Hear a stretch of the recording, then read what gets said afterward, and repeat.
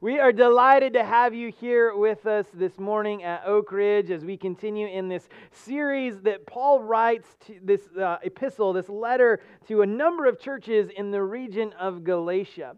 He wants them to understand what the gospel is, that the good news means that our God loves us so intensely that He extends to us His grace, His goodness, His presence, just who He is, and that He wants to restore us to peace, to connection with Him, to this sense of shalom where everything is right with the world. And God does this through Jesus, not because of us or because of what we do.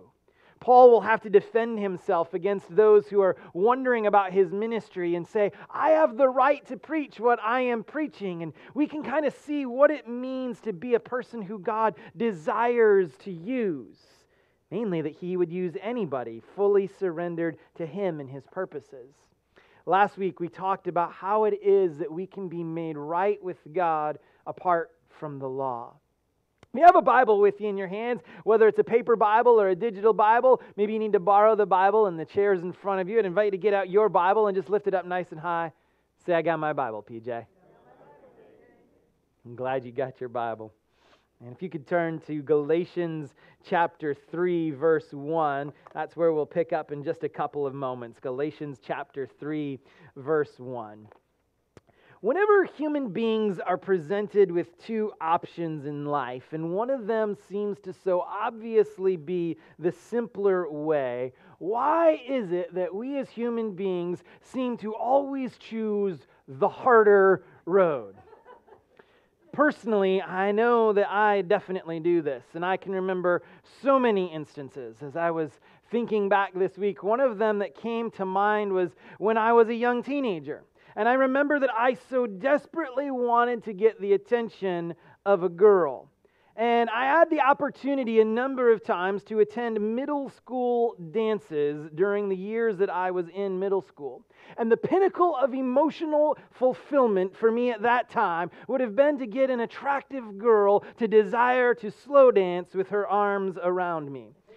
Now, I don't know if this experience resonates with you at all or not, but in our middle school, the dances were held in the lunchroom. And so what they would do is clear all of the tables and chairs out, and the longer walls in the lunchroom, they would put rows of chairs facing one another across the middle of the floor. And suddenly our public middle school became like an old Quaker church, and all of the boys went to one side, and all of the girls went to the other side, and we sat there awkwardly looking at one another. And inevitably at some point during the dance, a slow song would come on, and your heart would start to race a little bit, and you'd been pointing out who all of the attractive girls that you would like to dance with on the other side were. Now, here's the easy road as a young middle school boy. The easiest road is to get your butt up out of the chair, to walk across the dance floor, to go to one of those young girls and say, would you like to dance? But as a socially awkward middle school boy, that felt a lot like crossing no man's land during World War I. There was a battlefield to get across, and that felt dangerous and scary territory. And so what we would do is sit in our chairs and try to send little telepathic signals over to the girls' side to say, we're available if you would be brave enough to come over. Now, I've got to admit, girls tend to be braver than boys, so every once in a while, that somehow seemed to work. But there were a number of times where my anxiety-laden telepathy failed, and I sat there listening to a ballad with a bunch of other guys too afraid to put themselves out there and ask a girl to dance. Why do we do this in life? When we are presented with an easier option, for some reason we take the hard road. Maybe you've gotten a box of something that you had to build, maybe a piece of furniture or something in your house, and you open the box and you get out all of the pieces to the box, and you begin to start to put together this thing that was in the box. And an hour or two later, you're looking at the thing you've created, and you're looking at the picture on the box and going, these don't look anything the same, and I have several pieces left over, and I've broken a few of the pieces that I was originally given, and then you find this little piece of paper that says instructions on the top and think, oh, Maybe the easier road would have been just to follow that from the beginning. Maybe you have a project that you're working on and you have several people who come up to you and they say, "Oh, let me know when you're going to work on that. We'll help you out with that." And you say, "Nah, I can handle this." And way longer than it should have taken and completely exhausted, you think to yourself, maybe I should have called some of those people who are willing to help. Maybe you found yourself in the midst of a conflict with somebody. And the easiest way to handle conflict is to sit down with the person you have conflict with and to calmly and rationally share how you've been hurt and what the conflict is. And yet so often we respond with passive-aggressive comments and avoidance and only make the situation worse. The gospel, as Paul had presented it to the churches in Galatia, was simple. Is faith in the work of Jesus Christ. And it doesn't require that followers of Jesus become adherents of the Jewish law. And for Jews who had grown up following all of the thou shaltses and the thou shalts notses of the Jewish law and all of the customs, listening to what Paul was telling these Gentile churches in Galatia seemed too easy. It felt like Paul was watering things down to somehow win popularity with his audience. But Paul had already written the churches in Galatia about this. His goal was not to win the approval of any human being other than Jesus Christ. What he shared was the truth of the gospel. It is the grace and peace of God received by faith in Jesus. And as we turn to chapter 3, Paul is going to begin to try to build a rational and theological defense for why he knows this to be true. This isn't Paul's own ideas about God. The gospel itself is God's idea, and it's been his idea all along. In fact, the very law and prophets that the Jewish people paid lip service to pointed to the way to Jesus, and they found their fulfillment in him. So as Paul told us last week, it was through the law that he died to the law. He invited other followers of Jesus to do the same, that they might live for Jesus, a life no longer your own, but a life of faith that belongs to Jesus as the Messiah. So the question Paul is answering is, how do we know faith is enough? It sounds too easy to say we could be made right with God by grace through faith. How does that make any sense? It's a little bit of a lengthy passage we're going to read this morning, so hang in with us. It starts at Galatians chapter 3, verse 1. Paul says, "You foolish Galatians, who has bewitched you? Before your very eyes, Jesus Christ was clearly portrayed as crucified. I'd like to learn just one thing from you. Did you receive the Spirit by works of the law or by believing what you heard? Are you so foolish that after beginning by means of the Spirit, you're now trying by means of the flesh? Have you experienced so much in vain, if it really was in vain? So again I ask, does God give you His Spirit and work miracles among you by works of the law or by believing what you heard? So also Abraham believed God, and it was credited to him as righteousness. Understand then that those who have faith are children of Abraham. Scripture foresaw that God would justify the Gentiles by faith and announced the gospel in advance to Abraham, saying, all nations will be blessed through you. So those who rely on faith are blessed along with Abraham, the man of faith. For all who rely on the works of the law are under a curse, as it is written, cursed is anyone who does not continue to do everything written in the book of the law. Clearly, no one who relies on the law is justified before God, because the righteous will live by faith. The law is not based on faith. On the contrary, it says that the person who does these things will live by them. Christ redeemed us from the curse of the law by becoming a curse for us. For it is written, cursed is everyone who is hung on a pole. He redeemed us in order that the blessing given to Abraham might come to the Gentiles through Christ Jesus, so that by faith we might receive the promise of the Spirit. Brothers and sisters, let me take an example from everyday life. Just as no one can set aside or add to a human covenant that has been duly established, so it is in this case. The promises were spoken to Abraham and to his seed. Now, Scripture doesn't say, and to seeds, meaning many people, but and to your seed, meaning one person who is Christ. What I mean is this. The law was introduced 430 years later. And it does not set aside the covenant previously established by God and thus do away with the promise. For if the inheritance depends on the law, then it no longer depends on the promise. But God in His grace gave it to Abraham through a promise. So why when was the law given at all? It was added because of the transgressions until the seed to whom the promise referred had come. The law was given through angels and entrusted to a mediator. A mediator implies more than one party, but God is one. Is the law therefore opposed to the promises of God? Absolutely not. If a law could have been given that could impart life, then righteousness would have come by the law. But Scripture has locked up everything under the control of sin, so that what was promised, being given through faith in Jesus Christ, might be given to those who believe. Before the coming of this faith, we were held in custody under the law, locked up until the faith that was to come would be revealed. So the law was our guardian until Christ came, that we might be justified by faith. Now that this faith has come, we are no longer under a guardian. A little bit of a heady passage, right? So let's kind of break apart a little bit of what Paul is saying.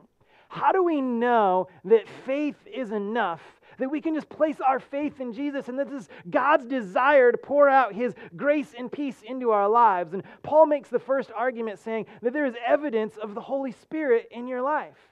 In the first 5 verses, he wants them to understand. He writes these Galatian churches and he basically reminds them of their own story.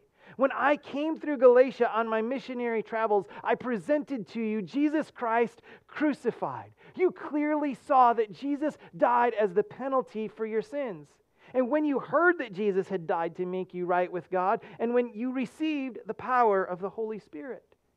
The Holy Spirit came on you because you trusted in what God did. It wasn't because I came to you and said, hey, Gentiles, here's all of the laws. You need to follow them. I just came and said that Jesus has come from God. He died on the cross for you, and that if you believe in Him, you can have connection with God. And you did. You trusted in Jesus, and you felt the power of the Holy Spirit come in your life. There is no more powerful, compelling, or convincing evidence of the gospel than the presence of God's Holy Spirit. And Paul says, why would you, who have received connection with God, you've had this relationship, you've felt God's goodness, you've felt His grace, you felt your life at peace as if something suddenly made sense with God and you were in peace and shalom and wholeness with your Creator. But now, because other people are coming and talking to you and telling you all of these rules to follow, are you now, though you've received the Spirit, trying to earn your way to God? Foolish Galatians. You guys are being idiots, he says. Why, after you already have received the Holy Spirit, would you try to earn what God has freely given you? The greatest evidence for the gospel is the Holy Spirit's presence in your life. And that looks different for each one of us, right? It can become tricky to understand, what is that exactly? And when we as Christians sometimes try to say, well, this is the evidence of the Spirit, or this is the evidence of the Spirit, so often we get into doctrinal mistakes that are contrary to what Scripture says. It's a lot like true love. When you experience it, you know that you're experiencing it. When you experience the power of the Holy Spirit, you just know that you're experiencing it. And others who have experienced it, they can see you. Just like when they see somebody who's in love, you can look at that person and you can go, they are in love. When you see somebody who's been changed and that the Holy Spirit is in their life, they begin to act different and think different, and their old habits begin to be different and transformed, just as Paul said in Galatians 2. It's like this old person has been crucified with Christ. The life they're living doesn't even belong to them anymore. Somehow it's just evident that God's presence is what is carrying them forward. And Paul says you can know that the gospel is true because people receive the Holy Spirit as soon as they put their trust in Jesus. They don't need to follow all of the laws and get their life completely perfect and flawless before Him. But the Holy Spirit comes into those who give their lives to trusting in Jesus. Next, Paul wants to move on and kind of address those who've heard all of these Jewish teachers talking. And so it says there's not just evidence from the Holy Spirit, but we have evidence from Abraham's life. And in verses 6 through 9, he will begin to show how faith was at work in the chief patriarch of the Jewish people, Abraham. When God made his covenant with Abraham in Genesis 15, Abraham did not have any personal responsibility to establish the covenant. Normally, a covenant would be, I'll do this if you'll do this. In fact, that's the covenant of the law, right? I will be your God if you will be my people and obey everything I have commanded you in the law. But when it was Abraham's covenant, God says in Genesis 15 all of the things that God is going to do. And Abraham's role in the covenant is simply to believe. Abraham has nothing to do, no responsibility, only to believe that God, who is pouring out grace and peace into his life, is going to do what he has said he will do. Abraham believes God. And simply by believing and trusting what God says he's going to do, it is credited to him as righteousness.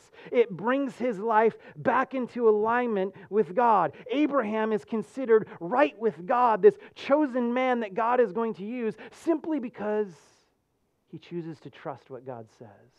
He chooses to believe that if God wants to do this, then far be it from me to not believe him. God's plan and his desire has always been to freely give of himself to human beings that he created in his image. And his requirement is that we would have faith in him, that we would love and honor and trust in his promise and his goodness and his power and his presence. If Paul says, even going back to the chief patriarch of the Jews, we can see that God's desire is not to place a heavy burden on his people. His desire is that his people would simply know him, trust him, and love him.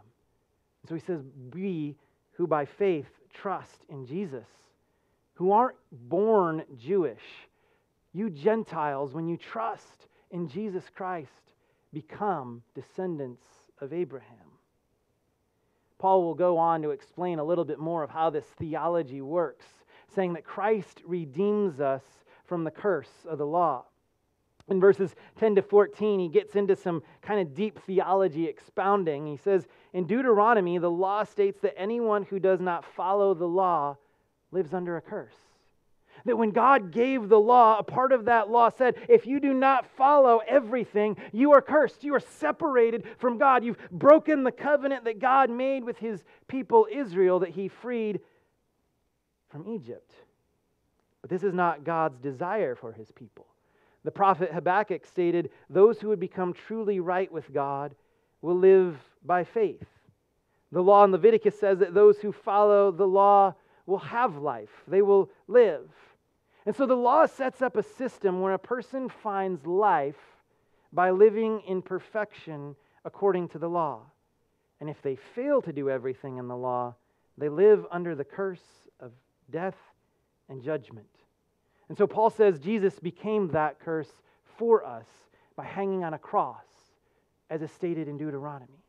He says there was a covenant that God made that was the law, and the law said, if you do everything in here, you will live. And if you do not do everything that is in the law, you will be separated from God and experience death. You were cursed under the law. And so this was the role that Jesus did. As that fulfillment of the law, he became that curse. That law itself stated that anyone who dies on that pole is cursed. And so Jesus said, I will wear the curse.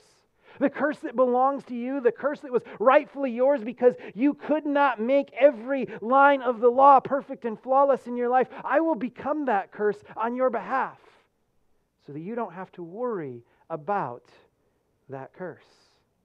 Not only did Jesus redeem humanity from the curse, but Paul wants them to understand that God's inheritance is based off of his promise and not the law. He continues to explain this in verses 15 through 18. It says that when God originally came to Abraham, God made a covenant promise with Abraham. He said, I want to bless you, and I want to make you a blessing to all nations. A covenant cannot be altered after it has been enacted unless both parties are present and agree to the alterations. If you make a covenant and say, I will do this if you will do this, you can't then alter that covenant if one of the parties is missing. And so this is Paul's argument to the Galatians and to his critics. He says, God came to Abraham and said that he wanted to bless him and he wanted to be his God. This was the covenant given to Abraham and to his descendants forever. And when God came to Moses, there was a second covenant, and Abraham wasn't there. So the first covenant cannot be discarded by the second covenant. But when the law comes, it doesn't do away with the promise. But God's initial promise that came 430 years before the law was given still stands. Paul says it still stands today. The law, he says, was fulfilled in Jesus Christ. Because this is what happened. God made a promise with his people, and then there was this law that was given, and so Jesus has come and he has become the fulfillment of the law. Paul kind of concludes this section by trying to answer the question that he assumes is on the mind of his readers, and which maybe some of us would ask as well. If righteousness comes by faith, then why was the law necessary in the first place? Paul's answer is to say the law was given because of the transgressions of God's people between the time the promise was given and the time of the seed, Jesus, who was to come. During the 400 years between the Abrahamic covenant and the law of Moses, the climate of faith had dramatically changed.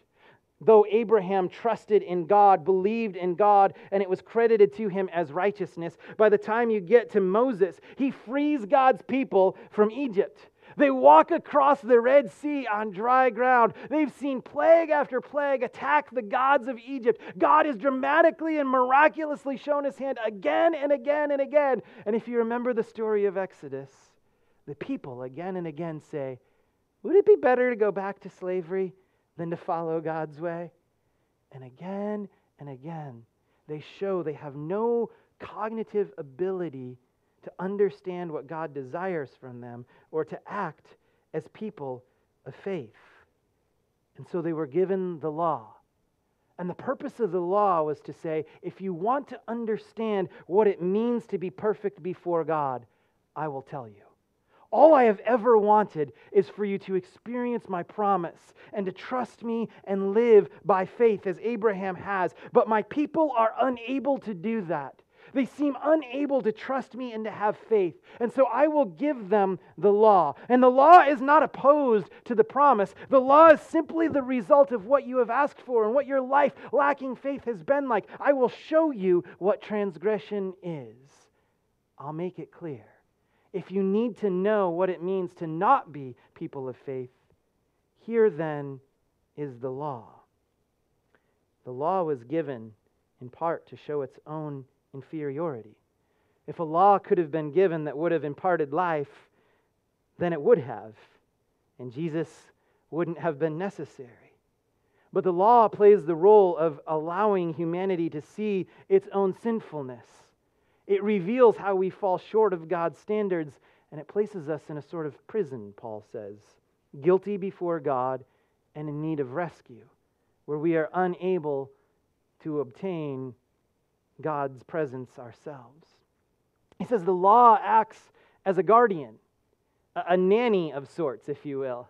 This was common imagery, especially for wealthy families living in the first century. They would often hire a nanny, we would call them today, a guardian who would come to the home, and for any of the children, they would be responsible for raising the children.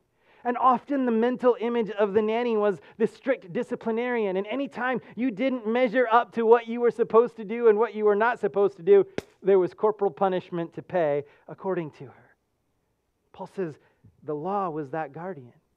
It allowed us to know exactly what we should do. We weren't able to grab hold of the faith that was given to Abraham and to his seed. And so God gave us the law to act as a guardian, to tell us when we were in line and when we were out of line. But it failed to bring us the grace and peace that God had desired, the promise that was given to Abraham 430 years before the law. And so we see the fulfillment of that in Jesus Christ, who fulfills the law perfectly, who becomes the curse for us, who enables us who live by faith to be children of Abraham, not under the guardianship of the law, but recipients of the promise given to Abraham and his singular seed, Jesus Christ, with whom we who are followers of Jesus, we are the recipients of that promise.